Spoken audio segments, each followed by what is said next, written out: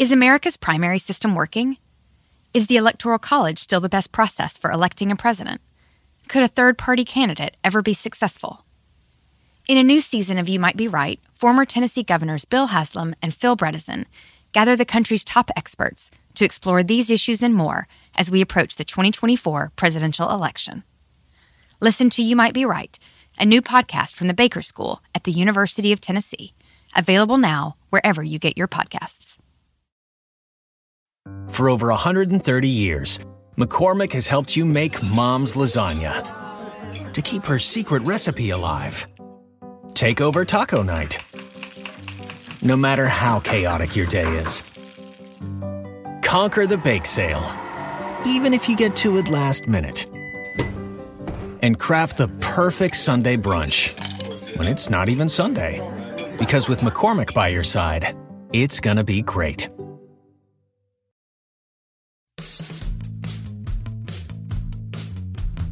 Hi, I'm Anna Marie Cox. Welcome to With Friends Like These. The first thing I want you to know about this week's guest is that talking to Melissa Febos about her book, Girlhood, was personally healing for me and my producer. The second thing you should know is that we talk about sex and about consent and about lack of consent. And I would give a more formal content warning here, but I asked Melissa at the top of the interview to give her version and to give her pitch to keep listening. This is a hard conversation, but it is so necessary. Melissa's book, Girlhood, is about how people learn what patriarchy wants from girls, what it feels like when you're someone that doesn't fit into that definition, or what it feels like when you try too hard to fit into that definition and you wind up losing some of yourself. Melissa Febos, coming right up. Melissa, welcome to the show. Thank you for having me. So I loved your book and I love your writing, but in full transparency, both my producer Allison and myself found ourselves having really profound reactions to your work. There's a lot of stuff that comes up. You know, you write about unwanted touching, which in and of itself I had not realized I would have such a strong reaction to. And I'm going to put a content warning at the top of the show, as people listening right now probably will know. But I wanted to invite you to say something, maybe to listeners who might have some anxiety or tension or ambivalence around diving into the stuff we're going to talk about. Sure. And thank you so much for that invitation. I will say that while there are some hard topics, as you said, in this book, I did my very best as I was writing it to take generous care, both of myself and of the reader. And I try to bring that same kind of care to my conversations about the book. And so there won't be any horrible surprises, if that makes sense. Yeah. If we veer off course, we'll say something, but I think we've got it covered. And now we can dive into our conversation. And I wanted to start with a reading, if you don't mind. Absolutely. I'm going to read from an essay called Thank You for Taking Care of Yourself, which is in the second half of the book. And I think it's pretty self-explanatory. And also that we'll get a little bit more deeply into it in our conversation. Maybe the only thing to know is that Danica is my then girlfriend, now wife. Near the end of the cuddle party, a man approached Danica and asked if she wanted to cuddle. He explained to her that most of the participants at the cuddle party had rebuffed him. He had thanked them for taking care of themselves. He was sad at the prospect of leaving with his skin hunger still so voracious. My girlfriend felt no obligation to him, but she did feel sympathy. He was desperate, but not entitled. He had come to the place for cuddling and had not been cuddled. She did not want to cuddle with him, but she asked herself what sort of touch she would be comfortable with, if any. We could sit on that bench and hold hands for a bit, she told him. He agreed, and so they did. It was nice, she told me afterward. Danica is the kind of person who fast forwards to the end of the porn video after her orgasm to make sure that everybody comes. She is deeply empathic and sensitive to others' feelings, but I cannot imagine her ever giving consent to someone with whom she did not want to cuddle, which is to say that empathy and accommodation are not synonymous. In fact, I suspect the instinct to subsume one's own desires or comfort for the desires or comfort of another may ultimately inhibit empathy. Her impression of the cuddle party was not marked particularly by the desperation of others because she did not feel threatened by their need. She said no easily. Also, she was interested in cuddling, which is all to say that it wasn't the cuddle party, it was me. As we continued our conversation over the days that followed, I came to understand that my consenting to cuddling that I did not want had been motivated not by empathy, but by something else. When the man in the teal onesie had proposed spooning, my yes had traveled down some well-worn pathway, sure as a streetcar in its laid track. My body seemed to have recognized the situation as one in which complacency was the only option. Its own interests instantly became secondary to this instinct. As the days passed, I was increasingly shocked by how deftly the mechanisms of accommodation had engaged. My lights had instantly dimmed. I remembered staring at the worn blanket as the man had stroked my arm, my silence as that woman had touched me without asking, the way I'd bargained with the young man for a massage I did not want. I told Danica how I'd grimaced like a frightened dog during the role play when we'd been instructed to say no. What had possessed me to negotiate with that young man as if I were obligated to strike a deal in the exchange of my body? I knew it wasn't just pity. The world was full of lonely people to whom I owed nothing. Why had the air of annoyance in his voice not deterred me? More importantly, why not my own lack of interest? I was mystified and more than a little unnerved by my response. I think we should go back, she said. And I'll stop there. That's a perfect place to start because that's actually the essay that I found myself really grappling with personally. I think maybe we should contextualize it for those who haven't read the book yet, which is let's start with what is a cuddle party? What were you doing at a cuddle party? Well, cuddle party is basically what it sounds like, which is a cuddle orgy. And it's, people get together for a couple hours, they RSVP, pay, I think, $25.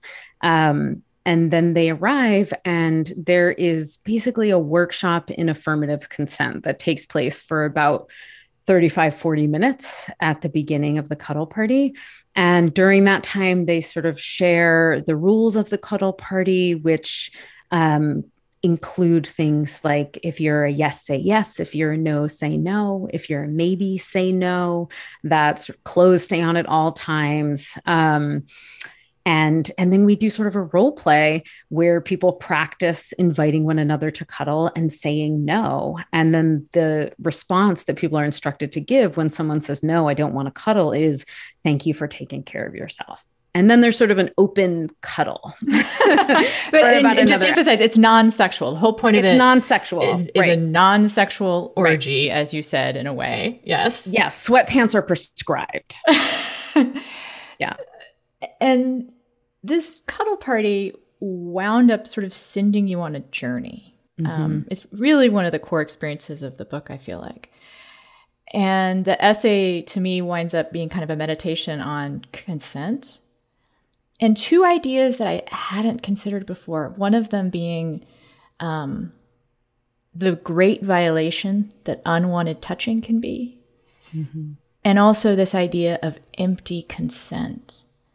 And I wonder if you could get us from the cuddle party to empty consent. Sure.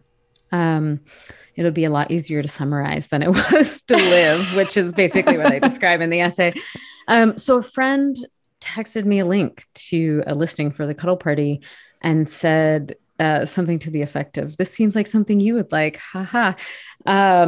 And when I read that description, which basically was the synopsis I just gave you, I felt this like bone deep cringe. And being the person that I am with the life experiences that I have, I took that to mean that I should probably go to the cuddle party. Because when I have a reaction that profound and instinctive, it usually means that I have some work with whatever the thing is that produced it. So I RSVP'd and I asked my then girlfriend if she would be okay with me going to a platonic cuddle party. And she said, yes, would you be okay with me joining you? And so my friend who suggested it and my girlfriend and I all went to the Upper East Side for this cuddle party. And, we did the workshop in consent, which I found somewhat excruciating, but also recognized as totally radical and amazing. And then we had the hour of cuddling. And at the end of that hour, I felt really weird and bad and pretty detached. I want to pause right here to point out that for people who may not have gotten your full bio, this might be a somewhat unexpected reaction for people that know you or only know your bio. That's right. That's right.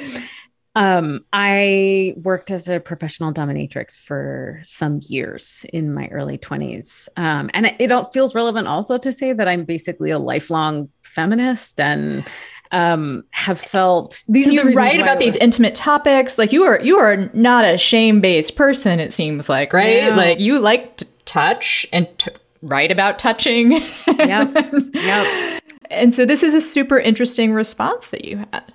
Yeah, it was a surprise to me. And weirdly, I don't think I even put this in the essay, but when we got in the car, I didn't volunteer that information, like how I was feeling right away, because I had this weird instinct to sort of hide it. Like I felt embarrassed that I felt so weird afterwards. And I asked my girlfriend and my friend how they had found it, and they both had an amazing time. And then they asked me what kind of time I had, and I said, I feel horrible.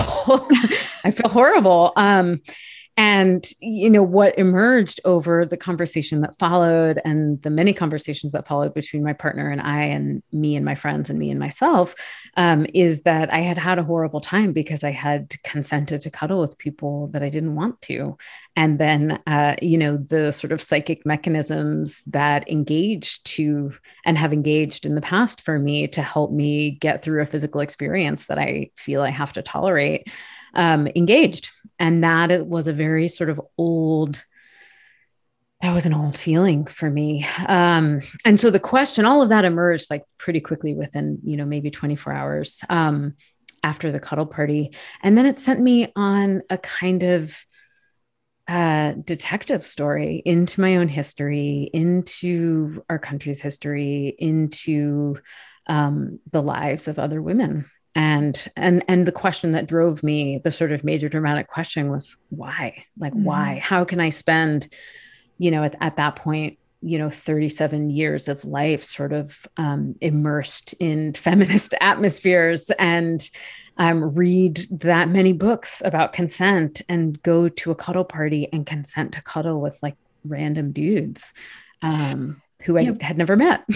One thing that is a thread through the book that you've touched on is this kind of meta shame, I'm going to say. Not necessarily shame, maybe it's more guilt. That we who think of ourselves as feminist, as self-actualized, as smashing the patriarchy, can in an instant find ourselves doing something that supports that system that we hate so much. Mm-hmm.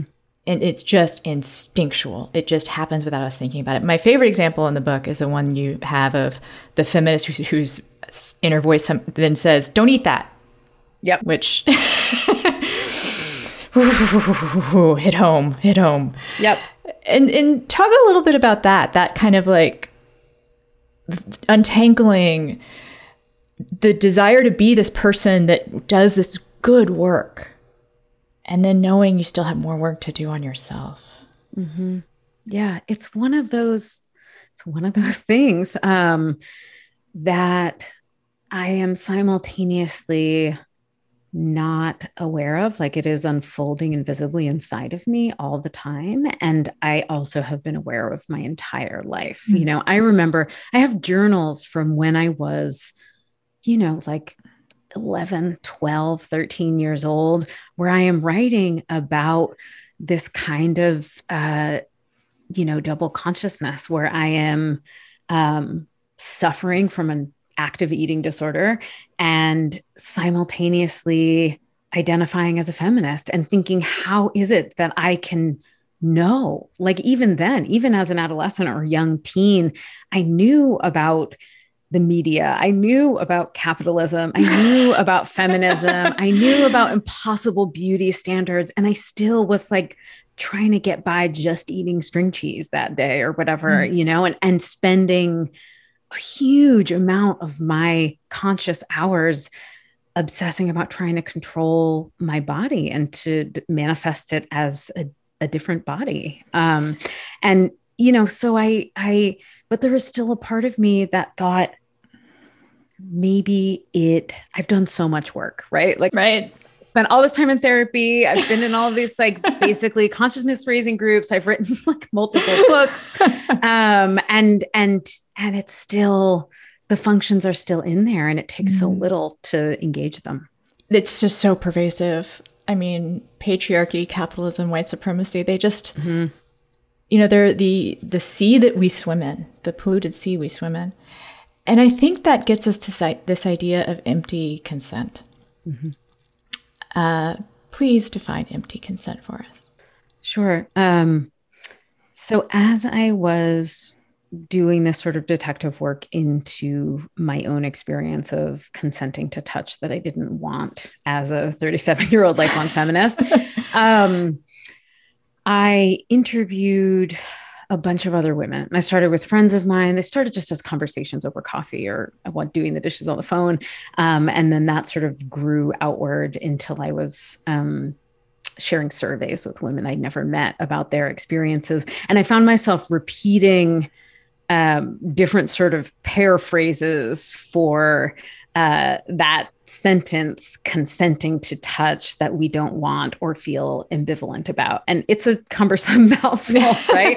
So, as a writer, I was like swapping words and synonyms and trying to figure out different ways to say it. And I thought, I'm referring to this dynamic, so I need a word for it, and there's no word for it. And so empty consent arrived to me really as a kind of provisional descriptor. I wasn't even sure it would stay in the essay. It was kind of a shorthand for me when I was writing it. And it became useful because when I started saying it to the women I was talking to, they immediately grabbed onto it and they started using it. And it became very clear to me through the course of those conversations that we had needed a word. And one of the reasons we hadn't had those conversations yet is because we didn't have one. It's amazing, the power of language. If you just don't have the words to talk about something, you can't. And once you have the words, you can organize and you can change and you can explain and you can forgive yourself and you can forgive others. And I want to dive into this idea of empty consent even more because I immediately knew what it was. And in that essay, it sort of folds into this other topic where you write about having had experiences that you cannot classify as assault, right? But you look at the longitudinal effects, and see the ripples that kind of seem like trauma responses. Yeah, I had a conversation with, I just felt my shoulders go up. I had a conversation with my partner as I was writing this essay, as we were, I was still months away from writing the essay. I was just in the wake of the cuddle party. And we were just talking about consent and early sexual experiences. And we actually had a version of this conversation at the beginning of our relationship years before, where I had described, I had been telling her, we're sort of downloading the important information at the beginning of a relationship. And I had said, I've never been sexually assaulted, but I did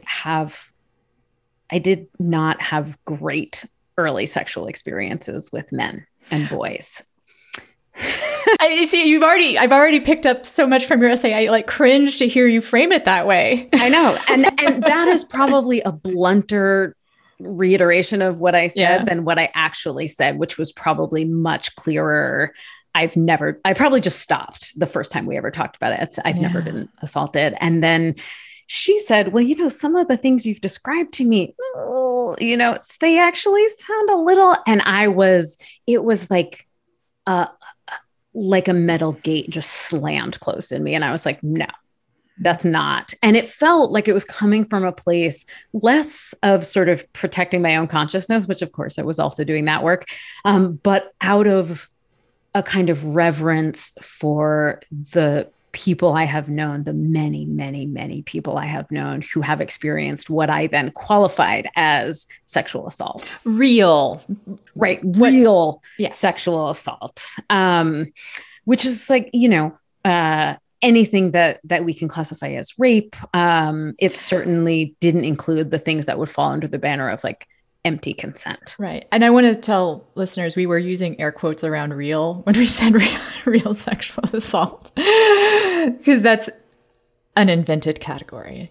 So yeah, which I didn't know I had. These are the things that really sort of came into focus in the process of writing this essay. And as I was doing this work and following my own experience at the cuddle party, and I started moving back through time, and I started writing out those early sexual experiences, which, and I'm sure you can relate to this. I know a lot of people, all the women I talked to could relate to this.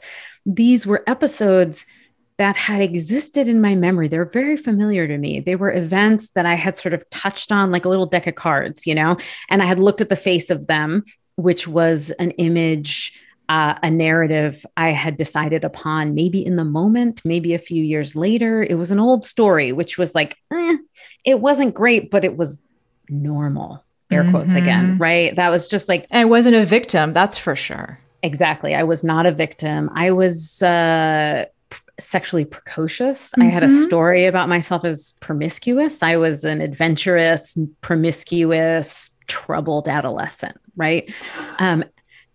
Which I was going to say, when we do that, we sort of define ourselves out of normal. When we use those qualifiers of like, well, I was a promiscuous adolescent, or I was a sexually adventurous adolescent. We are marking ourselves. Right.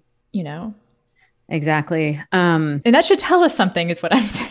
Yeah. And it is amazing to me how vast of an oversight it was, like this was an interaction I'd had with myself many, many, many, many times. Something that I was thinking about recently, that I was actually writing about, was in an interview. I think it was after my first book came out.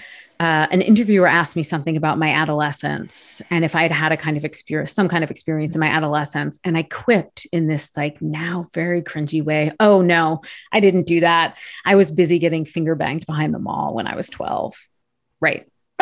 Which like is, I think in the moment it felt like I was being funny at the expense of my, right? Like I can hear it. It makes sense to me. I think also, braggadocio, I'm not going to say, I'll just put it back up. I think also sometimes we boast when we really feel shame. Yeah, exactly. We try to turn the tables, and there's some power to that. That can be a good strategy. But I hear myself in what you're saying as well. And that's a way to take ownership of it, right? Like I'm a feminist. I'm claiming my sexuality. Right. Like it didn't mean anything. It's what kids do. I was a rough and tumble kid, but you know what? I wasn't. I actually wasn't. I was hypersensitive and overly aware of everything. And it did not feel like once I had said yes, I was allowed to say no. And so whatever basically happened after that felt like something to withstand rather than to choose. And when I spoke to other women about their experiences, there was a consensus that had been all of our experience. It's so pervasive. And it is something that until you stop to think about it and have a name for it, the Me Too movement, I think we struggled with this. in trying to name, when we had this whole conversation about hugging. Do you remember that? Like, oh, I can't even give you a hug. And I'd be like, no, you can't. Like, please don't. Sorry, stranger. No, you can't actually wrap your arms around my whole body and press it against your body. No. The missing piece, I think, for the Not All Men was, why is that bad? Like, why would you say no? Right. And I think this idea of empty consent and the history that we have built up, that almost all of us, I would say, and probably some men too, you know, and definitely people who identify as female, have had with all of this unwanted touching, and not just sexual touching, and not just touching that we say no to.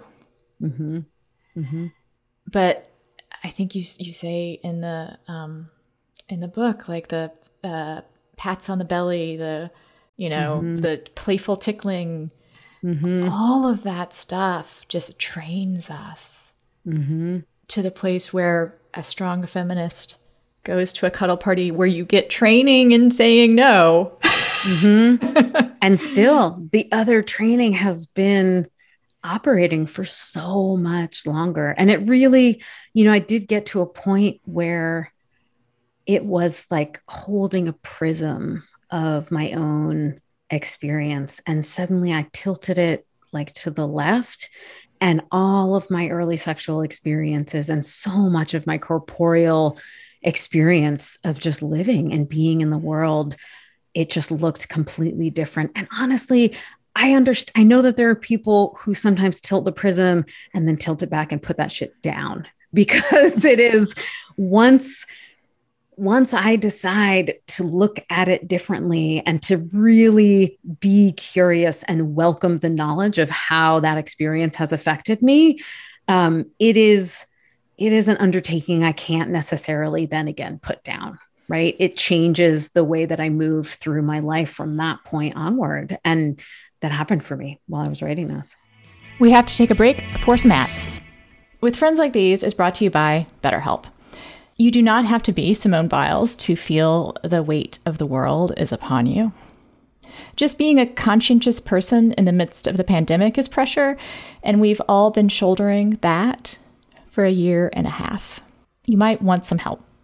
So, BetterHelp will assess your needs and match you with your own licensed professional therapist.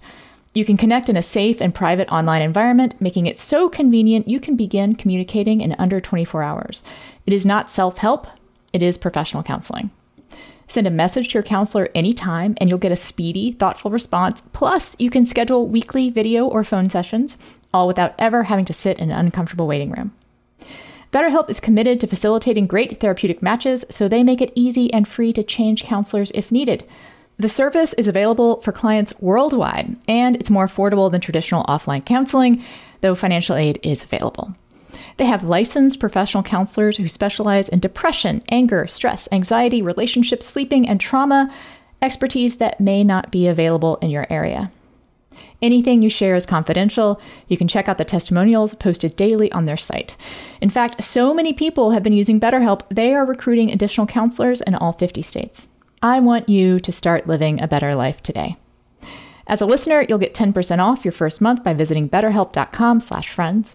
Join over 1 million people who've taken charge of their mental health. Again, that's BetterHelp, betterhelp.com/friends. With Friends Like These is brought to you by Wild Alaskan Company. Do you find cooking fish a little intimidating? I do. I know it's supposed to be easy as long as the fish is fresh, but how do I know it's fresh? How do I know what's best? How do I know it was just caught? And what if it sits in the refrigerator for a whole day? Wild Alaskan Seafood takes the pressure and guesswork out of trying to eat healthy with high-quality seafood delivered directly to your door. Choose from salmon, whitefish, or a combination, and every month there are 3 different specials to explore. Each shipment contains premium, wild-caught, individually wrapped portions of delicious seafood that's ready to prepare and easy to cook. Wild Alaskan Company seafood is how nature intended it to be. Always wild, never farmed, never modified. It contains no antibiotics. You can adjust, pause, or cancel your membership anytime, and they offer a 100% satisfaction guarantee or your money back. Get your nutrition from nature with Wild Alaskan Company. And right now, you can get $15 off your first box of premium seafood when you visit wildalaskancompany.com/friends. That's wildalaskancompany.com/friends for $15 off your first box. wildalaskancompany.com/friends, and make sure to use our URL to let them know we sent you. The savings rock when you find a new way to roll, like sharing the ride to work. Even if you're commuting just a few days a week, Commuter Connections can match you with others who live and work near you. It's easy and free.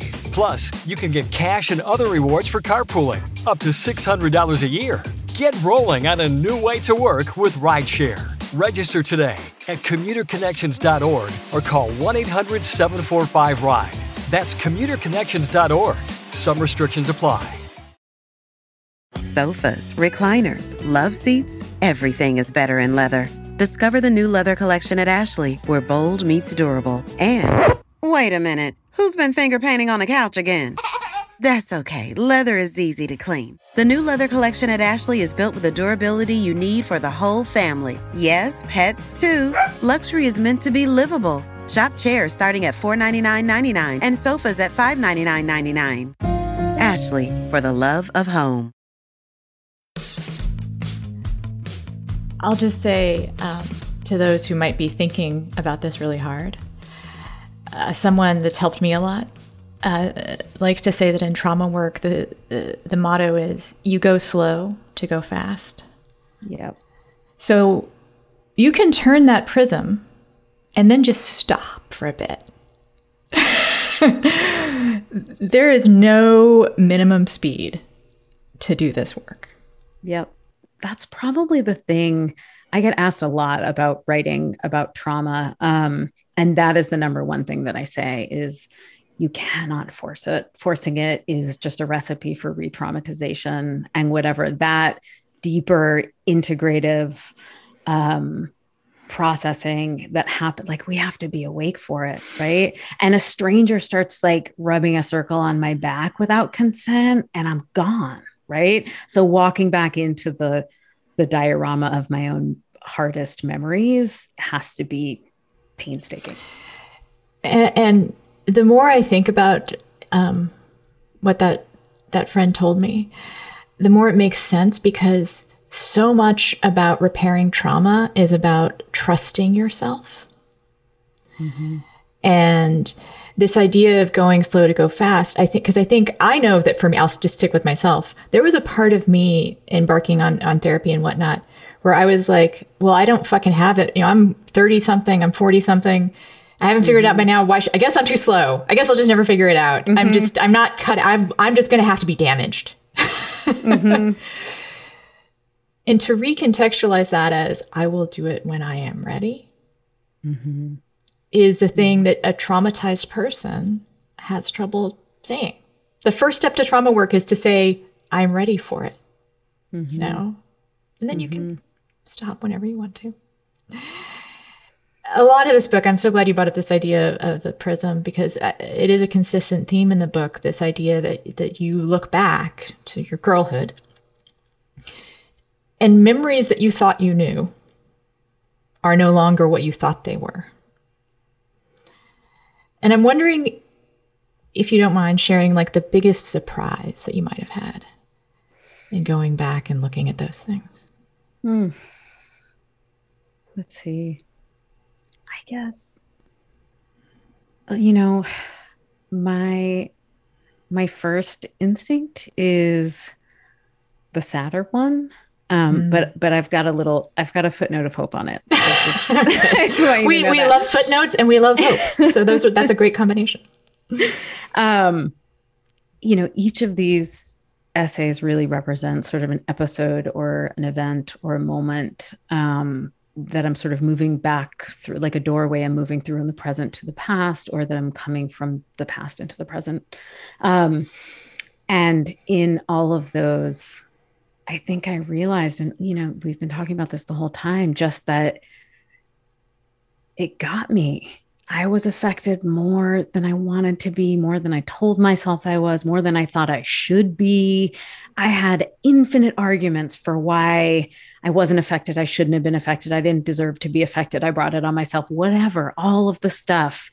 And I have been carrying it, with the Cuddle Party essay, for instance, like those, no matter how heavy that gate that came down and said, no, that wasn't assault.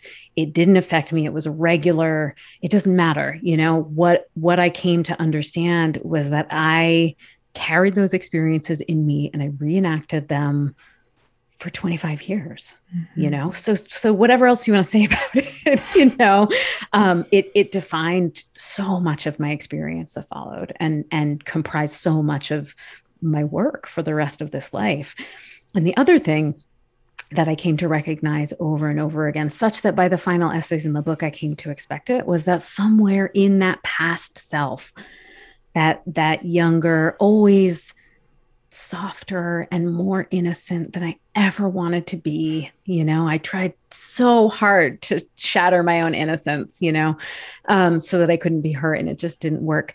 But what I found back there was also this instinct for radical self-love that would spring up like it's going to make me cry. I totally did not expect this, but it would spring up like this little sprout in these moments when I was completely submerged, like I was completely in it. And there would be, and I described this in one of the essays, there would be these moments where I just suddenly felt this overwhelming love for myself and this resiliency. And I just knew that was the truest part, right? And that would be there whenever I was on the other side, whenever I was ready to be on the other side. And, it was, That there is a real other side to that work that one does. Mm-hmm. And it happens all along, too. Sometimes I think when we talk about getting to the other side of trauma work or getting through something, it's like, oh, it's a binary, right? You're either, or a trinary. You're either not doing it, in the middle of doing it, or you've done it. But it's not quite like that. You're nodding your head, so I want you to maybe talk a little bit about that. Yeah. It's sort of like, I think that this is analogous for almost everything that I find interesting or meaningful in life, right? Like there is no hard line between sorrow and ecstasy and joy, right? Like it's all mixed up together. We're doing the work, and we are enacting the old scripts and we're writing the new ones with the other hand, Mm-hmm. So I think that the fear that I felt when I left the Cuddle Party was that, it didn't work, right? Like I belong to the patriarchy, or like something's gone wrong, and it's just hard to hold the whole truth all the time, which is that I am healed in many ways. I am healing. I am broken. I have multiple scripts running at a time in my mind. And sometimes I don't get to choose, but increasingly with intention, I have a growing agency in what directs my behavior, my relationships, my work, right? And that has been the overall trend, right? But it's all happening at once. And, I apologize in advance to anyone, it never seems to be done. I don't think. I had someone tell me the bad news is this work never stops. And the good news is this work never stops. Exactly. Right? And I also want to say that another thing that I think is frightening about when you think you're quote unquote beginning trauma work is that exactly this, you have been doing it. You have been doing it wherever you are in your life. You have been doing it perhaps without intention, but your body and your spirit has been giving you chances to do the work. Mm-hmm. And this is hard. This is very hard to believe, incredibly easy to say. There is a temptation to have shame over all those, what you might think of as missed chances to do the right thing, those times that you reenacted over and over and over. Mm-hmm. you were doing the work. Mm-hmm. That's still the work. Mm-hmm. Yep. That's been my experience, that it is always there when I am ready. Mm-hmm. With Friends Like These is brought to you by Public Goods, the one-stop shop for high-quality essentials made from clean ingredients at an affordable price. Everything from coffee to toilet paper, shampoo to pet food. Public Goods is your new everything store, thoughtfully designed for the conscious consumer.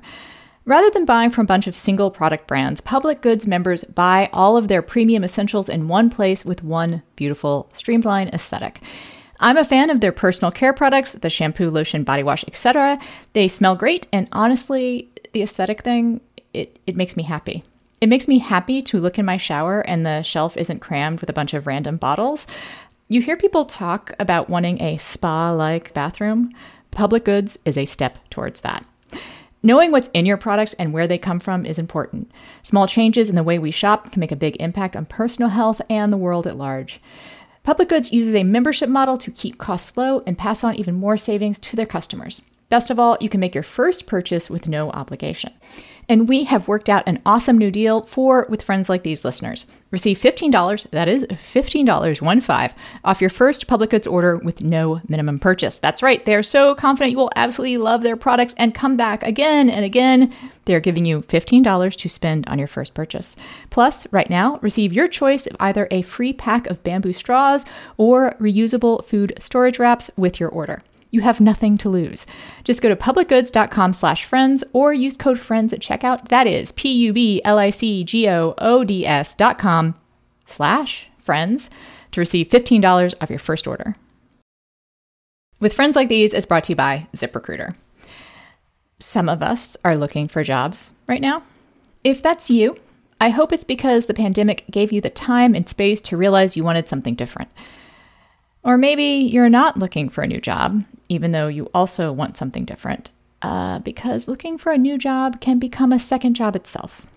Combing job boards, writing cover letters, just having to think about making a good fit, ZipRecruiter can help. Sign up on ZipRecruiter.com and create a free profile. Then you get matched to great jobs, plus a lot more. ZipRecruiter will proactively pitch your profile to employers whose jobs match your experience. Unlike other job sites, if an actual person from the company really likes what they see, they can personally invite you to apply for their job. Candidates who are invited to apply on ZipRecruiter are nearly 3 times as likely to get hired. This is according to over 10,000 logged-in ZipRecruiter users who reported being hired through ZipRecruiter during September and October of 2020. Plus, if you like that job, you can apply to it and many others with just one click. It's that easy. No wonder ZipRecruiter is the #1 rated job site in the US. So sign up for ZipRecruiter today and experience the better way to find a job. Once again, go to ZipRecruiter.com right now to sign up, absolutely free, and put ZipRecruiter to work for you. So we talk a lot about unintended harms on this show when people mean to do well. And it's not necessarily that they do evil, but that things don't turn out as people wanted them to turn out. The help is not accepted. The help turns out not to be help. Mm-hmm. I see some of that in your book. I guess I'll ask you what you see, if you see that in your book, and then I have an idea about it. Oh boy. I guess one of the examples, 2 examples. Okay. One is myself, the many, many ways that I have tried to help myself, and the methods of help that I have relied upon that have often been the best option I had at the time. I know that you understand this. When we have a defense that we reach for in a moment when we're desperate and we outgrow it. And for me, one of those examples would be the story that I wasn't harmed. Mm-hmm. The story that I was in control of situations where I had very little control. The story that I was the actor and not the acted upon. And I needed that when I was younger. And it served me very well. And it took some real work to sort of chip it away so that I could get at a bigger truth. Just spoiler alert, I guess. That was going to be my question to you, whether you were not the one doing the unintended harm to yourself. Yeah. But we also have to be careful about saying harm, right? Because as we keep saying, and I don't mind repeating this, I think it's so hard to get your head around. Even when you feel like you're not making progress, even when you feel like you've fallen back into old patterns, that is not a reason to beat yourself up. You are still doing the work. There's some part of you that is there trying to do it differently and taking on the information that it needs from this different but still kind of the same experience, you know? Yeah, in some ways, I think, addiction has been such a good teacher in that area for me, because I definitely didn't get it on the first try. And everything, I've heard a lot of people say this, and it's true for me too. Everything I've ever let go of has claw marks all over it, and in many ways for me that, it's a slightly different sort of model, but in terms of recovering from, my own sort of interior wounds, the stories and survival methods that I had early on, I've had to hold on really, really tightly to those two, the same way that I have like compulsive exercise or heroin or like jelly beans, for real. Eating. Eating or not eating, as the case may be. Yes. Yeah. Human beings. Anything to not, what it seems like to me is almost anything to not be intentional, right? Like that's, I was going to say, sometimes the language we use, especially in the rooms, is around not doing the work on yourself. Like you do these things to distract yourself. The addiction is a distraction or a protection of some sort. But it almost feels like, in terms of some of the stuff we've talked about in trauma work, when I reach for the things that I do compulsively, that is by definition not intentional. I am avoiding intention. And at some point, that's all I could do, right? Yep. Forgiving yourself for ever having used, I think, is something, you didn't say that exactly, but that is something I think people struggle with, but it's something you have to do. Like, that's why we say the things we say at the, when we introduce ourselves. Yep. It's one way of undoing shame is to just say it, claim it. But like I said, there's sort of, some people don't like that. Yeah, it is. Yeah. So there's an example when you adapted the Cuddle Party essay for the New York Times. You mentioned the kinds of unwanted consent that are not necessarily physical. Like when we agree to have our brains picked, which, every time I think about that from my new perspective, I'm like, yeah, that sounds terrible. God, who would want their brains picked? For the price of a cup of coffee, no less. And yeah, do you think that kind of boundary, the boundaries around consent that's not physical, are they as important?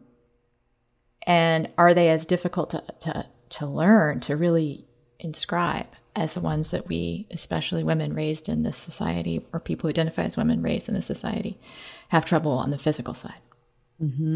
I mean, big answer, yes, definitely. I mean, I think there's an order of priority similar to sort of letting go of things, letting go of compulsions, like the order of lethality, right? Like you have to sort of, for me, it's been important to figure out the sort of bodily sovereignty. That feels sort of primary, because if I'm not in my body, I can't do that other kind of work. I can't work on the more sort of metaphysical areas of consent, but it's kind of all the same thing, like for me, the same way that I was conditioned to say yes to being groped by men, or to shaking a stranger's hand that I don't particularly want to. I also have been conditioned to say yes to having my brain picked over coffee by a stranger, or, to help an acquaintance with a favor rather than work on my overdue book manuscript, or just all of the ways saying no is so uncomfortable, and it's not, it's learned. You know, we are taught to be deeply uncomfortable saying no so that we will say yes and keep the world of men running the way that it is, right?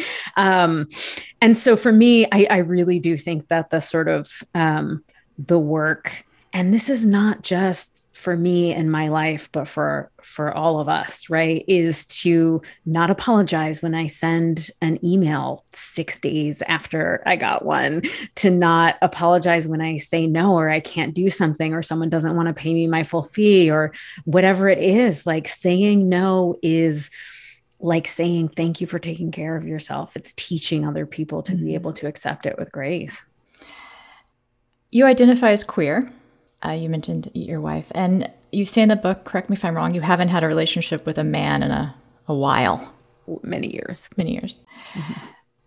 The only reason I foreground that is because I'm curious about this empty consent when it happens between women. Not necessarily sexually either. Because I think about workplace relationships between women. Yep. Where it can show up as well. Like, what do you think about that? It is easier in some ways for me. It's easier in a primary relationship with a woman. It has been easier for me, maybe partly because we're both freaked out by saying no. So we can sort of get to a real conversation about it sooner. They won't just accept, right, without also feeling uncomfortable, which is, another way, another explanation for why women have so many more orgasms. I've read the studies. We're very concerned about topic for another show the other person is doing. But I have, one of the things I discovered when I was sort of researching my own history of touch was that in all of my relationships, men, women, I had said yes when I didn't want to. I had sex that I didn't want to. I had done physical acts that I didn't want to, because it was easier to detach from my body than it was to tolerate someone else's hypothetical disappointment, and in work environments, in other environments, it's not physical. It doesn't, I think, have the same kind of interior longitudinal effect, but it's the same dynamic where saying no just feels so cringy. I just can't, or haven't been able to bear it, I think in talking about this, I realized both in the case of the non-touching, non-physical consent issue, and also in thinking about it between two people who identify as women. The good news is maybe those are places you can start if you're uncomfortable. Yep. Yep. Because like you said, if it's another woman, primary relationship, work relationship, whatever, you might be able to say, hey, I want to say no right now, and it feels weird.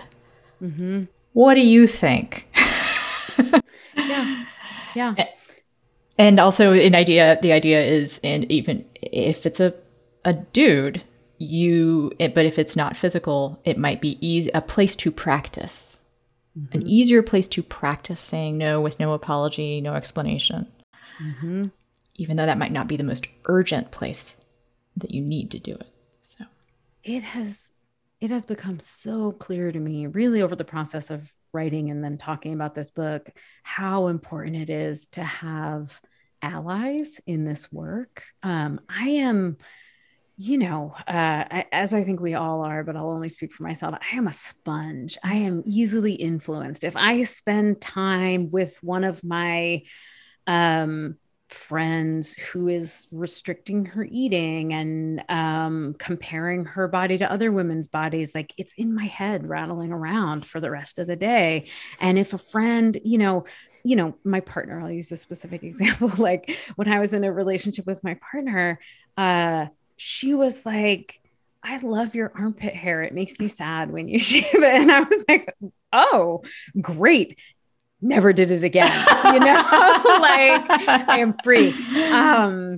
And so as much as, we all, I think, have internalized this like bootstraps American individualist nonsense, we are so social and we deeply affect each other. And if I don't have sort of partners in this work, my prospects of sticking with it long term, of really practicing a different relationship to consent and to my own body, they just deteriorate so quickly if I don't have other people that we're working on it together. Something I got out of your answer there is also that we all are sponges, but we also all can radiate. So this idea that if you can, in your own life and making your own decisions, start to claim your space and claim your consent, who knows who might see that? Mm-hmm. Mm-hmm. And not even consciously necessarily be like, oh, that's what I should do too. Mm-hmm. But it just seeing it in the world makes it possible for other people. It's really funny. The reason that I thought of the armpit hair example is because I got a message. I got a voicemail from an old friend of mine that we were meeting together with a group of our friends on Zoom, like for the whole first half of the pandemic. And I got this sort of message from her. I didn't listen to it for a few weeks because I never listen to my voicemails, because who doesn't? And when I listened to it, it was just like her rambling for a few minutes. And the whole point of the message was, she was like, I just wanted to tell you that in one of our early Zoom calls, you were wearing a tank top and you reached your arm up and I saw your armpit hair and it just looked so good and cool. And you looked so free that I stopped shaving my armpits. And I haven't since. And I just thought I would want to know if that had been me. So I decided to call and tell you, which felt like it just like filled my heart completely, you know, because we really don't know. And I feel really keenly aware of this right now because this book group that I'm in has been reading Sonia Renee Taylor's The Body Is Not an Apology, which is, all about radical self-love and that radiation. Friend of the pod. Yep. I'm glad you brought up the pandemic, however, tangentially, because, reading the Cuddle Party essay and contextualizing it within the pandemic, we all know what skin hunger feels like now. And yet, I think I will have to keep it with myself. Mm-hmm. But I do not think I'm alone in that the idea of touching other people is a little terrifying to me right now. Yeah. What are your thoughts? What do you think? How should we navigate this? I know you don't have answers, but I have ideas. Yes, ideas are welcome. I think, it's almost, we have this opportunity right now, and it's sort of like an elimination diet. So my dog was once having this weird allergy where he was like biting off the pads of his paws. And I had to take him off all of his food and his treats and everything and slowly add things back in to figure out what was doing it. Right. And the way that I'm looking at changing my relationship to touch, going back into sort of social life and public life, is that I am going to add things back in one at a time and see how it feels. Because if I just go right back to how things were, nothing changes if nothing changes, right? And there are some things that I really want to do differently. And so I am slowing myself down. And when someone thrusts a hand forward, I'm asking myself, and this is the space I've created over the course of the pandemic and also through writing about this, create a little space where I can pause and say, like, hey, body, do we want to shake this person's hand? Do we want to walk into this hug? Or do we want to say no and let the disappointment fall where it may? Because we don't get a restart. There's sort of a moment here that I don't think most of us have ever seen, where we're in this sort of squishy place where I think other people are going to be respectful. If we say I'm not ready for hugging yet, people are going to be like, oh, of course, because of germs. And it could be for whatever reason we actually want, so I'm going to try. I'm going to try it. I have been a little bit. You mentioned in the book, and you referenced in this conversation, that your work continues, as it were, that you're still processing. You were, as you wrote the book, still processing some of the ideas and experiences that you've dug up, sent through the prism. I wonder if there's any coda you want to give us about since you turned in that last draft. Mm-hmm. Yeah, there definitely is. And I would say sort of the most important thing, and this has been true of a lot of the things I have written about in the past too. And I worried that it might not work this time. And what I'm talking about is a changed relationship to the past, to those stories, to that little deck of memories that I had a particular narrative about that was really familiar, that was not leaving room for my whole experience and was keeping me from moving through it. There is nothing like taking a number of years to work my way through my early sexual experiences, my own girlhood, and then having conversations with friends, and then having conversations with people like you to really digest those experiences. And it's helpful for me sometimes to think about it metaphorically in terms of temperature. And so a lot of the memories and subjects that felt hot, they don't feel hot anymore, and I'm never aware of it in the moment that it happens, because there never really is a moment. But what I can say now is that mostly in talking about them, I can stay open, right? Mm-hmm. Even if there's sorrow there, right? Like I don't have to close down. I don't have to close up shop. I don't have to leave. This might be the most important question I ask you. How do you take care of yourself? So many ways. I am so high maintenance. No, I'm going to stop you because you're kind of othering yourself when you say that. I am. You're marking yourself as different. We are so high maintenance. Yes. Humans are so high maintenance. This is the thing, right? I've been thinking about this a lot, because as the practices, as my set of practices that I basically need to feel fully myself grows and grows and grows with each passing year, it really prompts me to think, because my first reaction to that, right, is like, oh God, this is so fill in the blank, self-indulgent. I'm so high maintenance. I'm like, how can I need so many things to feel okay? But what I actually think is that it's just capitalism. Like our lives, we're not taught to have lives that integrate ways of taking care of our body and our spirit and our community and our intellect into the work that we have to do, right? Those are seen as separate. And so there truly just isn't enough space, right? Mm-hmm. But these are meant to be integrated into everything that we're doing all day long. So that's my theory about it. Here are the things that I do. We can talk about capitalism too. Like I can do that another whole podcast. So oh God, I know. The commodification of self-care, another subject. Yeah. I'd love to get into it next time. Go ahead. For now, I will share with you my modules. And this is something I've written about in the book, but my wife, when we first met, I said, look, there are a number of practices that I have to do every week. I don't have to do them all every day, but I have to do like at least 2 or 3 of them every day. And if I do them all in a day, it's a great day, guaranteed. And these things are probably never going to change. And so just so you know, there's going to have to be space for this stuff. And some of it's going to come before you sometimes.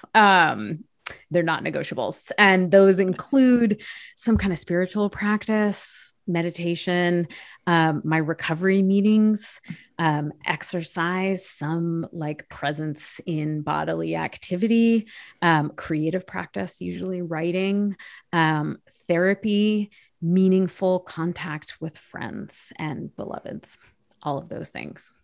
Sometimes I can get them all into one day, but usually it's just 1 or 2 or 3, but they are the things that keep me on an even keel. So I'm actually going to turn the floor over to Allison for the last question that we have, because it's where she's coming from. Allison, you want to step up? Yeah. So I am the mother of a 14-year-old daughter.